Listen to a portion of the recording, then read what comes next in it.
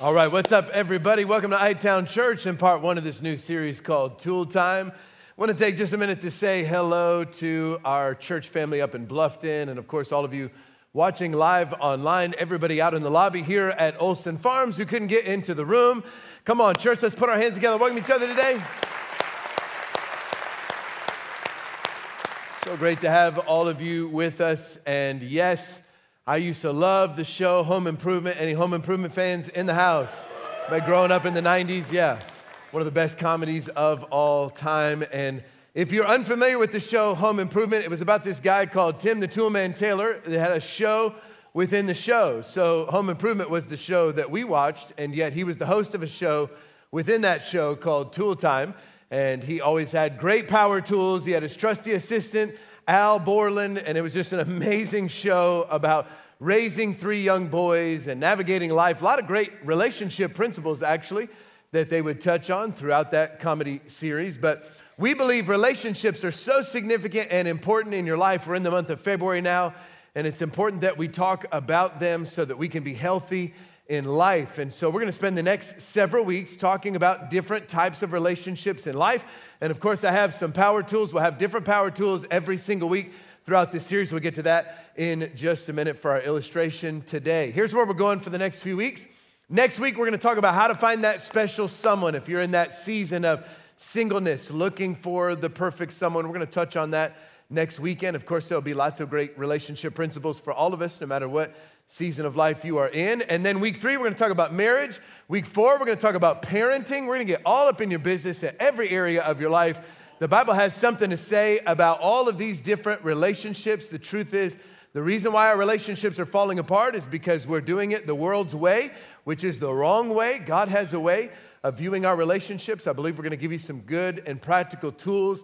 We're going to start this weekend with the foundation of all of our relationships, and that's friendship. I can't wait to talk to you about that. First, our theme verse, Proverbs chapter 13 and verse 20. Become wise by walking with the wise, hang out with fools, and watch your life fall to pieces. The reality is your life is being shaped by the company that you keep. Whoever you're surrounding yourself with is influencing the way you view the world and the way you make decisions. We need to be aware of that. Jot it down this way if you're taking notes. Show me your friends.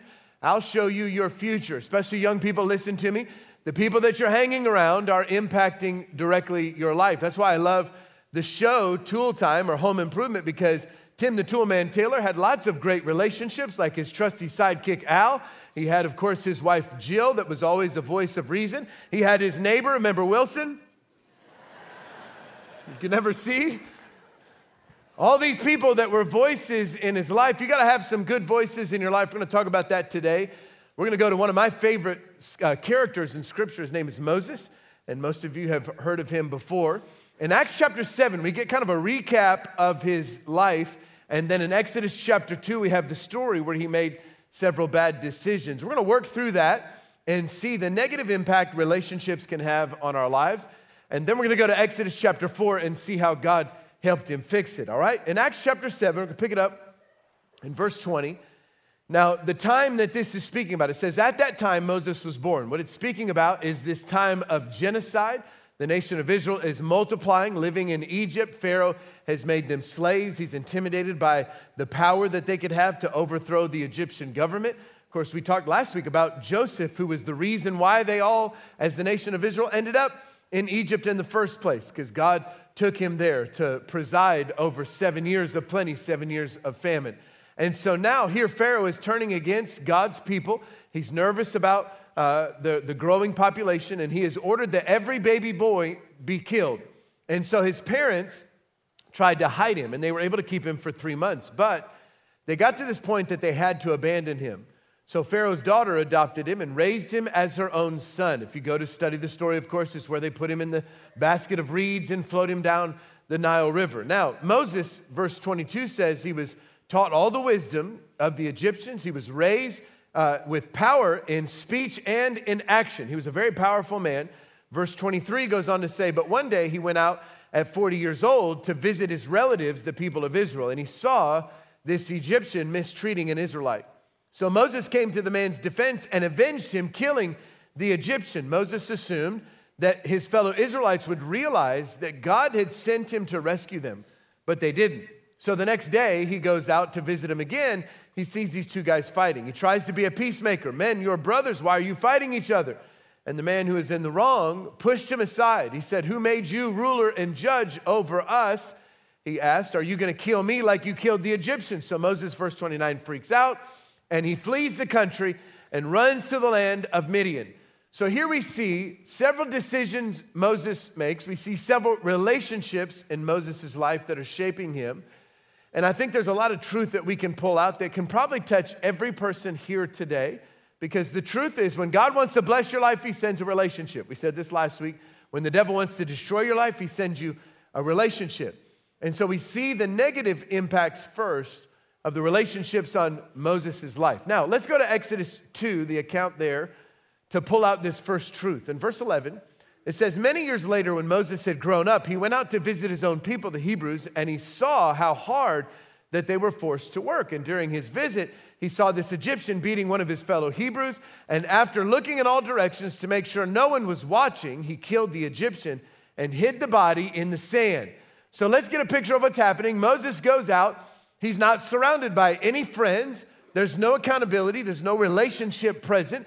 In fact, he's looking around to be sure of it. Can I just pause for a minute and remind everybody, anything that you would do in your life that begins with, probably a bad idea. Probably something you shouldn't be doing in the first place. But that's how it started for Moses. Let me make sure there's no safety in accountability. Let's make sure there's no one here watching what I'm doing, because then no one will know. Jot it down this way if you're taking notes. When we have no relationships, we're in danger. If you're in a place of isolation, you're in danger. 1 Peter chapter 5 actually says it this way in verse 8, that we should be alert and of sober mind because your enemy, the devil, prowls around like a roaring lion looking for someone to devour. I read this verse often because there's so much truth here that I think we constantly need to be reminded of.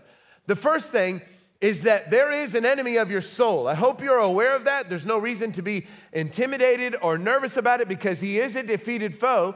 But at the same time, the reason why you fight in your marriage, the reason why your kids act like the devil, the reason why your finances turn sideways from time to time, the reason why your car breaks down is not because of a bunch of coincidences. It's because you're a follower of Christ and there is an enemy of your soul that is trying to destroy your peace, your life, your joy. He's trying to take everything from you. You need to know that there is an enemy that is against you, and his desire is to devour you. He wants to ruin everything that is good in your life, and that's true for every single one of us. Just as God has a plan for your life, so too does the enemy of your soul. The devil is trying actively to take you out. And the way that he works is as a roaring lion. I love that analogy because it tells us very clearly about how he attacks. You don't have to be a National Geographic expert to know lions never attack the herd. They always wait until one animal gets off by itself. And when that animal gets in a place of isolation, that's when it gets attacked. That's when the pressure comes. And we can see it in Scripture. Even Jesus himself, the Bible tells us, fasted and prayed for 40 days when the devil tempted him. And the Bible says that was the opportune time. So I just want you to know, if there was an opportunity where Jesus was vulnerable in a place of isolation, you too and I too are vulnerable when we are in a place of isolation. When you are alone is a dangerous place to be. Proverbs 15:22 says, plans fail for lack of counsel, but with many advisors, they succeed. Now, I brought today a circular saw, and all the tools that we will feature are made by the DeWalt company because this is the best tool manufacturer that exists on planet Earth. Can I get an amen in God's house? It's just like you cheer for Michael Jordan, you use DeWalt tools. It just is what it is, all right? I can see there's a little resistance in the room. I don't know. It is at least assembled in America. I know it's not all American made. It's foreign parts, but come on, at least they have some plants here in America. But I just love the sound. Isn't that just like, right? It's just like, just good. There's a little sense of danger, like, you can get some work done. I love a good saw, a good circular saw, and this is a great one.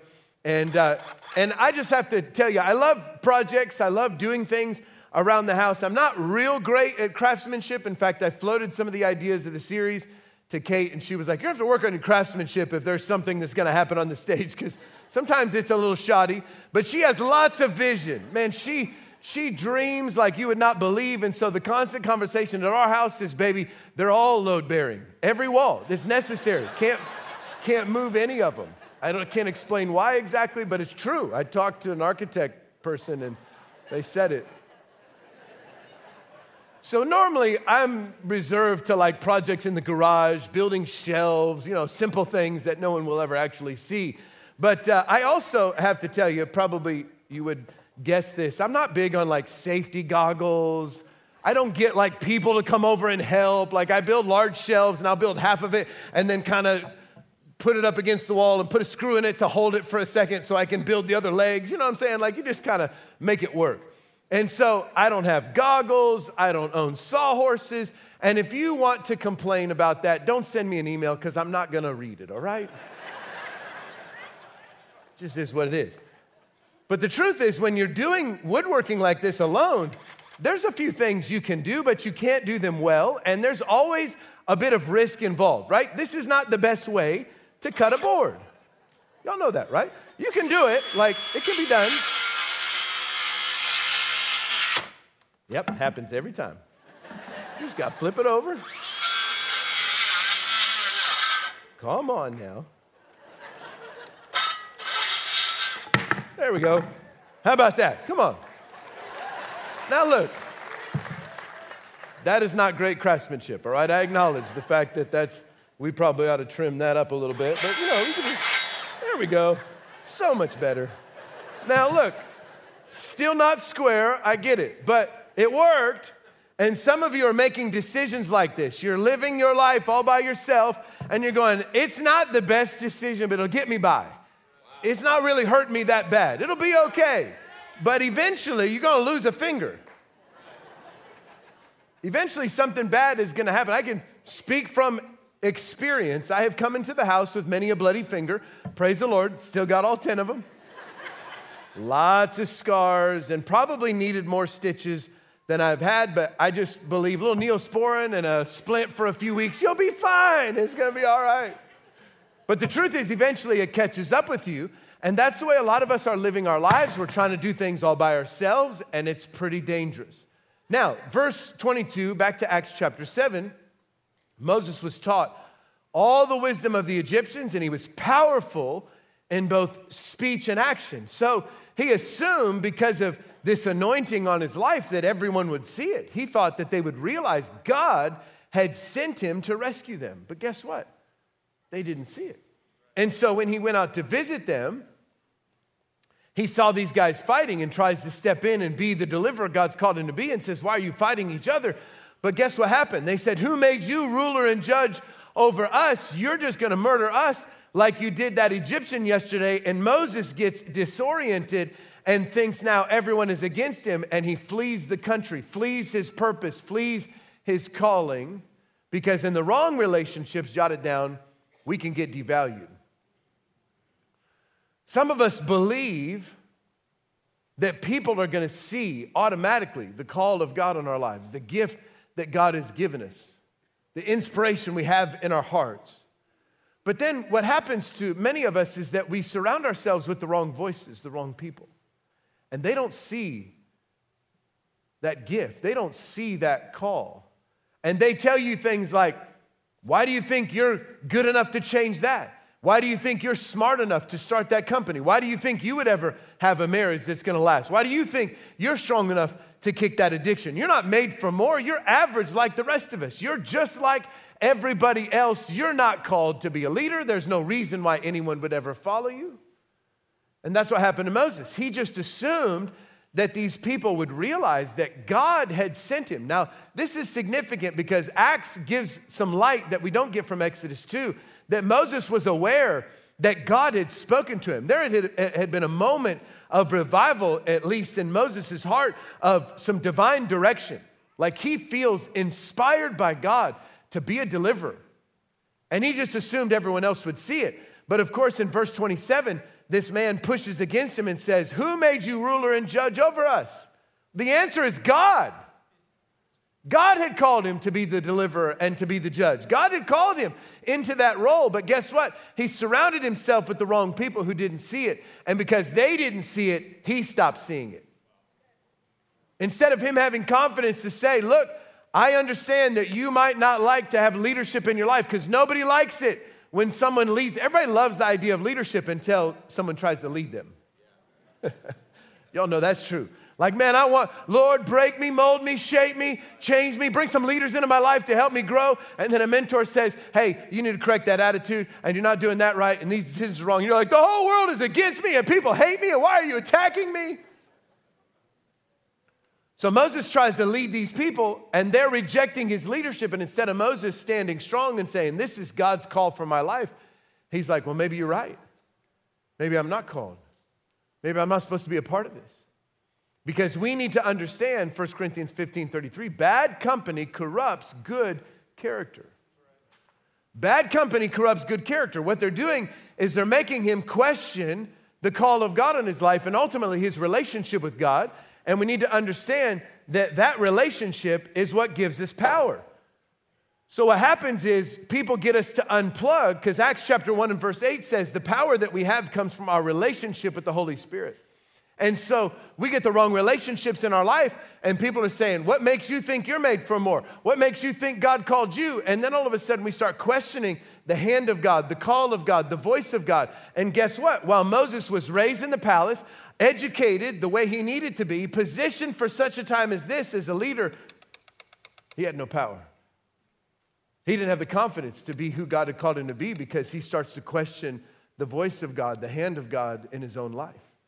And some of you have the equipment, you have the ability to be who God's called you to be, but you got the wrong voices in your life, and it's making you question your relationship with the Lord, and you have no power. You have no power to be who God has called you to be because relationships are radically impacting who you are.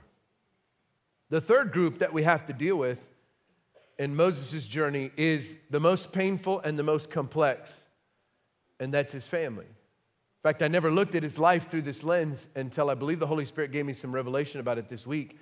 If we go back to our text in Acts chapter 7 and verse 20, it says, at the time of all this chaos, Moses was born, and his parents did the right thing in saving his life, but they could only keep him for a certain amount of time. And so eventually they had to abandon him, and Pharaoh's daughter adopted him and raised him as her own son. I want you to pause for a minute because I want you to know that I have really learned a lot in this area over the last couple of years as we have fostered in our family, because being raised by my own biological parents, I never understood and probably never will fully understand in my own life what it's like to be given up for adoption. I don't think any of us that are raised by biological parents, whether it's one parent or two, if you were raised by the parents who birthed you, can we understand the whole and the abandonment a child experiences. Now, I'm not saying that if you're adopted today, that God can't restore, that God can't heal, that God doesn't love you. Look at Moses. His life was extraordinary and amazing, and you too will be extraordinary and amazing by the power of God in your life. While at the same time, we have to acknowledge that there's an abandonment wound, whether it's for the good or for the worse, there's an issue there that has to be addressed and settled. I believe this abandonment issue plays out many times in Moses' life, this foundation that he's supposed to have that's just not there. And it's one of the reasons I think at 40 that he goes on a journey of where am I from? And who are my people? And what does that world look like? Every child that's raised in an adoptive home has to go on that journey of why did my parents give me up? And what is their story? And who are they? And can I find them and connect with them? Why? Because it's a natural longing in our hearts to understand. It forms our identity and our security and our confidence. And so here is Moses wrestling through these things where, yes, he was given up at 3 months. And then if you know the story, he was put back with his mother. But the Bible tells us that he went back and was raised in the palace after he was weaned, which happened probably between 2 and 3 years old. And psychologists tell us our earliest memories, just impressions, come at 2.5. So there's very little of his childhood that he would have remembered, probably not even remembered his mother and father, his birth parents. So he's got this issue. Who are my parents and why did they give me up and why does my life look this way? And then to pile on top of that, in verse 14, Moses was afraid after he'd made this mistake of murdering the Egyptian. He says, everyone knows what I did. And Exodus 2:15 tells us, and sure enough, Pharaoh heard. Now pause for a minute. Remember, Pharaoh's daughter raised him as her own son. This is his adopted grandfather. This is family. Pharaoh heard what had happened and he tried to kill Moses.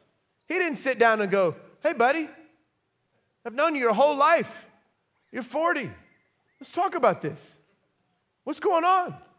What happened to you? Tell me about the moment. I'm for you. I'm not against you. I need to understand.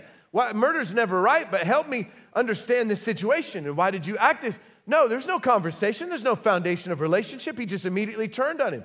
And so Moses had to run for his life to the land of Midian, giving up everything that he knew, what dysfunctional life he had, the call of God that he felt.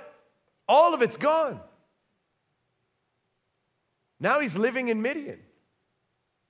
And I just want you to acknowledge the fact, for many of us, it's a healthy part of your relational journey, that the people who are supposed to hold you safe, the people oftentimes that are supposed to give you a solid foundation, can oftentimes be the source of the greatest pain that you'll experience in life. Jot it down this way if you're taking notes. In family relationships, we can get damaged. It's not God's best, but we live in a broken world with people that are broken. And I just want you to know this is not an uncommon story, even in Scripture. Last weekend, we talked about Joseph.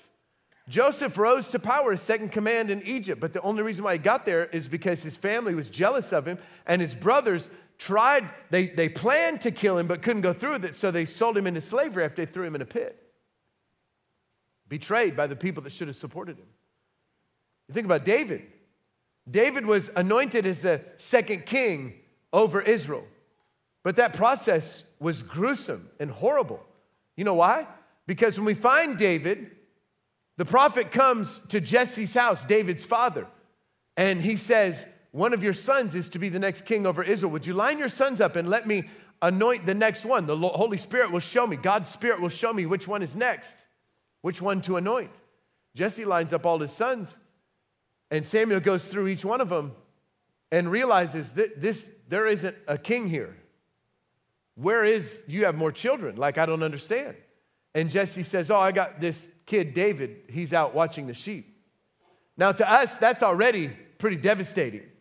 But you have to factor in the fact that in that culture, the shepherd was the lowliest job that you could occupy, and it was normally held by a servant or a slave of the household. It was never given to a son. So basically, Jesse's father had already told David, David's father had already told David, you're worse than dirt. I don't see you as a son. You're completely worthless to me. So I'm going to send you out to this menial job and forget about you on the backside of a hill. So not only is David processing that, but then he's arriving, understanding everyone else has been passed over, and I'm the last ditch effort. My father's embarrassed of me, didn't even call me into the family meeting to see if I could be the next king. And it's not like he healed from that wound. It's likely that pain from his father is what made him lash out with all of his infidelity with Bathsheba and eventually killing Bathsheba's husband. And guess what? His son Solomon is born into conflict and controversy and chaos. And Solomon's life is a poster child of an overachiever who never felt validated. He built cities and aqueducts and gardens, and he explored all of these things. He became extraordinary, not because he was just an extraordinary person, but because he was damaged by his father and never felt validated in life. You see how Jesse passed it to David, who passed it to Solomon, and the dysfunction continued for generations. Jesus wasn't immune to it. Jesus was preaching in his earthly ministry, and his family showed up and tried to carry him out of the room and apologize to people. He's crazy. He thinks he's the Son of God. And he was. Look, I know that they were probably jealous of him. It's got to be annoying to be raised with someone who's perfect. And just imagine, Mary's upset. Who left the dishes in the sink again? And the kids are all like, well, we know it ain't Jesus. Lord have mercy. Dude's perfect. So this is the picture I want you to see. For many of us, we've got this stability in life that we think is going to support us. Can you give it up for Al Borland, everybody? trusty assistant. So we've got this stability of family, and now we're going to do it right. We're going to build it right, so we're going to do this together. Adam, can you hold that for me down there and just hold that steady? I don't think so, babe. Jerk. That's what our family does to many of us. In the midst of, hey, can you be a support to me? Hey, can you play the role God's called you to play? Hey, can you call out greatness on the inside of me? Can you help me develop confidence? Can you help me understand how to have relationships? Can you help me be the person God's called me to be? Instead of being that stability and support for you, your family cut your legs out from underneath of you and created pain and chaos that added to all of the issues you're already trying to navigate. We have to understand our relational world. Show me your friends and I'll show you your future. We find this guy, Moses, who is powerful in speech and in deed, is settling himself now for being a shepherd, wandering in the desert in Midian, having given up on the call of God for his life. The thing that's so beautiful about that is that in Exodus chapter 3, God shows up again. Now, keep in mind, it's 40 years after all of this goes down. At 40 years old, he messes up his life, and there's nothing until he turns 80. Can you imagine the distance, the time, all the thoughts that Moses had to wrestle with until one day God appears to him again? Because it's never too late to become who you might have been. I'm just telling you today, it doesn't matter if you've made mistakes in your past. Doesn't matter what people try to take you out. Doesn't matter what your family has done to you. God still sees a deliverer on the inside of you. And he wants to come and call greatness out of you. And I'm just telling you, it's going to come through a relationship. So God appears to Moses and says, hey, it's time for you to step back into that calling. Remember that whole life you gave up on? The confusing part is he did it out of a bush. A burning, non-burning, burning bush. Moses is arguing with this bush. Can you imagine? You ever read scripture and understand how insane this book is?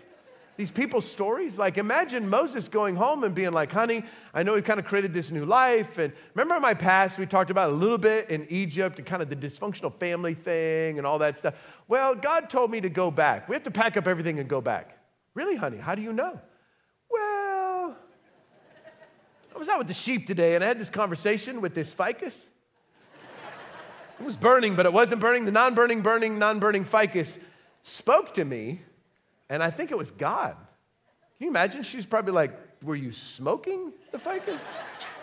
What are you saying? This is incredible.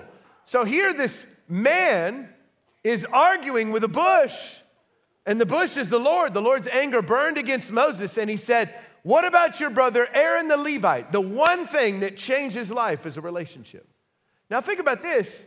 Moses was too young to have known Aaron when he lived at home. Aaron was 3 years older, the Bible tells us, than Moses was, which is why he incidentally survived, because he was born before the genocide began. And so Aaron, different from Moses, was raised in a Hebrew home with both parents. Aaron didn't have some of the issues that Moses had.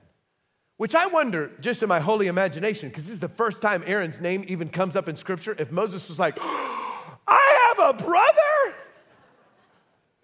God says, you have a brother, Aaron the Levite. I know, the Bible goes on to say, he can speak well. He's already on his way to meet you. He'll be glad to see you. You shall speak to him and put words in his mouth. I'll help both of you speak, and I will teach you what to do. He will speak to the people for you. So here we have 3 simple principles as we close today about that relationship in your life, that Aaron relationship that can make all the difference in your world. Because the only thing that changed in Moses' life from being insecure and hiding from the call of God to being the deliverer that set an entire nation free was Aaron. Number 1, they are gifted in areas that you are not. They are gifted in areas that you are not. Now, this is fascinating to me. In Acts chapter 7, we read this earlier, it says in his early life that he was powerful in both speech and in action. I want you to see what the devil will do to you in this life if you're not careful. In verse 10 of Exodus 4, as Moses is arguing with the burning bush, he pleads to the Lord, I'm not very good with words. I never have been. That's a lie from the pit of hell. The Bible tells us in Acts chapter 7 that when he was a young man, he was powerful in speech and action. But look at his confidence. In this moment, as he's arguing with the bush, he's saying, I've always been tongue-tied. I can't speak. I stutter when I talk. And I've always been that way. Man, I'm just telling you, it's amazing the toxic lies that the devil would spew over you and try to get you to believe. You'll never be free. You'll never be talented. You've never been good at this. You've never had influence. You've never been able to do what God's called you to do. And God says, it's okay, Moses. I'll bring Aaron into your life, and I know he can speak well. I just want you to know God is okay with supplementing your weaknesses. In fact, I believe that he has made us good at just a few things so we would realize how much we need each other. And we need to be okay with that, because Moses could have said, well, if I'm not the speaker, I can't be the leader. Because that's kind of how we feel in today's culture, which is nonsense. It's ridiculous. God said, I'm going to bring somebody into your life that will supplement your weaknesses.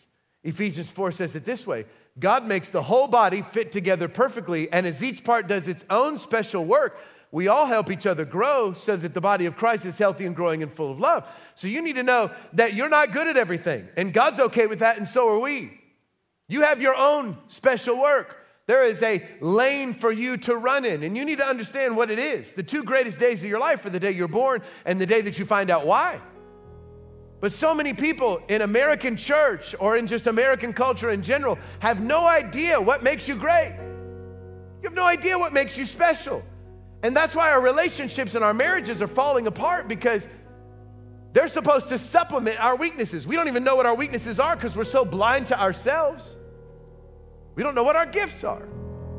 That's why we do that thing called the Grow Plan. It's not so we can take up time and feed you extra food and put an announcement every week in the thing. It's because we're passionate about helping you figure out, why are you alive? It takes all of us. Some of us have tasks. Some of us love people. Some of us have skills in different areas that each and every one of us need. We're all great at something. Moses needed Aaron, and Aaron needed Moses. They needed each other to be successful. The second thing about these relationships that we see from Aaron is that they're moving in the same direction. You got to have people that are moving, they're flowing in the same vein, the same spirit, the same philosophy. You got to be living your life with people that are moving their families, their career, their marriages in the same direction that you're moving. So I love this phrase. He says, I know not only can Aaron speak well, but he's already on his way to meet you.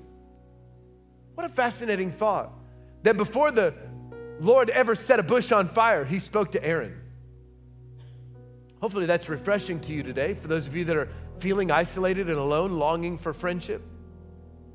For those of you surrounded by the wrong voices in life, for those of you that have been damaged by the abuse of family members, you need to know that God not only sees you, but he is already orchestrating the events in your life to bring those people across your path that you are going to need to step into the next season of your life.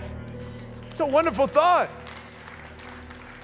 And some of you in this room are called to be an Aaron to somebody. And I just want to say, as we step into this circle semester, don't neglect that voice, that leading of the Holy Spirit that is spurring you to open your home or to use that passion to create a group, because God's probably trying to do something in someone's life that desperately needs you. God is speaking to you before he speaks to them, and you could be the key to their destiny, because there's a relationship they need that's going to come to that group. It takes every one of us doing our part. Go to the Red Tent, find out about leader training, because we need you. The body of Christ needs you. There are people isolated today that need you, and you could be the Aaron to someone's Moses. You could be the key to an entire nation being set free, because you created the environment, the opportunity. The Bible says it this way in 2 Timothy, flee the evil desires of youth and pursue righteousness, faith, love, and peace, along with people that are running in the same direction. Find people that are moving your way. Number 3, I love this last one. They're happy to be involved in your life. We go back to the text one more time. He says, he's already on his way, and he will be glad to see you. Man, I have not lived that long, but I've lived long enough to know that life is too short to live it with miserable people. The Bible mandates that you love everybody, but you don't have to like everybody. Y'all know that, right? That seems like, oh man, that's shaky theological territory. Let me show it to you from Jesus' life, Mark 3. Jesus went on a mountainside. He called to him those he wanted. That means there were those he didn't wanted. He was like, come on, you. Yeah, you're fun. Yeah, you're smiling. I like that. No, that whole group over there, woo, can't handle the gossip, critical. Nah, nope, stay. You stay. You come. Yeah, that'd be great. Not so much. You need to be picky and choosy about the people that you let into your world. They are shaping your destiny. They are changing who you are. They are determining the trajectory of your success in this life. You've got to be picky. Galatians 5, as we close, says, serve one another in love. The entire law is summed up in the command of loving your neighbor as yourself. Here's the problem in the American church. You keep biting and devouring each other. Watch out, you're going to destroy each other. We spend so much time in the name of accountability, picking out each other's flaws and faults, that we're destroying the body of Christ instead of destroying the gates of hell. Cut those people out of your life. Yes, you need godly correction and godly wisdom and people to hold you accountable. That's not what I'm saying. I'm just saying you got to get rid of the haters. You got to figure out the right people that are supposed to be in your life, the people that are willing to sacrifice and willing to love and willing to be with you. You've probably heard the old story of the two guys that get lost in the forest, and all of a sudden they hear the cracking of sticks and look up and they see this massive bear in front of them. One guy drops to his knees. He starts to pray, Lord, protect us and keep us safe. The other friend drops down and starts lacing up his tennis shoes. But he looked at him and said, what are you doing? You can't outrun a bear. His friend said, I don't have to outrun the bear. I just have to outrun you. How many of you know you got to cut those people out of your life? You got somebody lacing their tennis shoes up in your life, you need to let them go. That is not a friend. Ecclesiastes says you need somebody that's going to stick back to back with you and conquer whatever comes your way. Because true relationships in your life, they don't compete, they complement. They're there to be a resource, to be a strength. We all have to do our own special work. And when each of us does what God has called us to do in the spirit of peace and love and joy, guess what it produces? Something beautiful. Rescues a nation. Changes everyone's lives. Show me your friends. I'll show you your future. With every head bowed and every eye closed, I want to pray as we close out this service today that God would touch you. Maybe you're isolated today and you're in danger of making some poor decisions, or maybe you've already made some and you need God to restore you. Others of you, you've got some toxic voices in your life. People that don't believe you've been made for more, they're trying to make you average. I'm going to pray that God gives you courage to silence their voices. Others of you are here today and you've lived a lifetime carrying the baggage of some type of family wound. The people that were supposed to support you actually abused you, neglected you, abandoned you. The Bible says Jesus is the one who heals brokenhearted people. I want to pray God touches you today.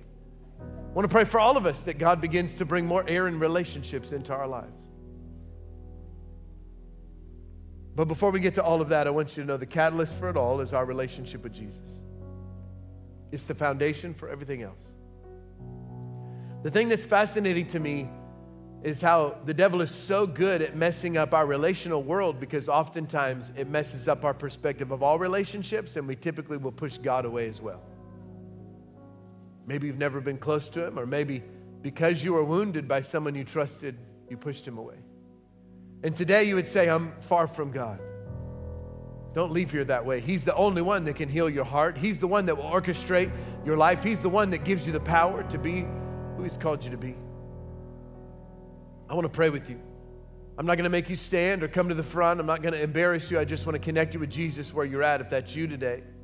At all of our campuses, watching out in the lobby or maybe online at one of the correctional facilities, if that's you, would you put your hand up high to say, Dave, I need Jesus. I need a fresh start today. Come on right now. Just put your hand up high for just a moment all across the room. Yeah. Great job. All right, you can put your hands down. Here's what we'll do. I'm going to lead you in this simple prayer. You can pray it quietly in your heart. You just need to mean it. Just say, Lord Jesus, forgive me today. I repent of all my sin. Heal my heart. Change me. Empower me with your Spirit. And help me to live this life for you. Today I make you my Lord. In Jesus' name I pray. God, I thank you for every person here. Thank you for the plan that you have for their lives. and for the confidence that we can draw from Moses' story that it's never too late to become who you've called us to be. God, I pray today for those that find themselves isolated, that you would surround them with great relationships. Protect them. Father, for those that have the toxic voices of others, causing them to believe less of themselves, I pray that you give them the courage and the strength to silence those voices. Give them the clarity to see it, God. For those that have been damaged in family relationships, Lord, I pray that you would bring restoration and healing. Father, for all of us, we thank you that you're already at work bringing those errand relationships into our lives. Father, we thank you that when each of us does our own special work, that your church is healthy and vibrant and alive. God, that's what we need so that we can be a light to a world who so desperately needs the touch of Jesus. Thank you for choosing every one of us. We love you today. In Jesus' name we pray. And all God's people said amen. Amen. Come on, church, would you celebrate with those who prayed that prayer today? Yeah.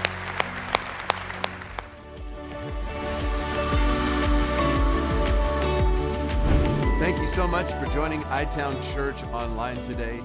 We would love to have the chance to meet you and your family in person at one of our campuses. Or, of course, you can join us streaming live online this weekend. Now, for more details about times and locations and even some of our streaming options, you can go to itownchurch.com. I sure hope to see you soon. God bless.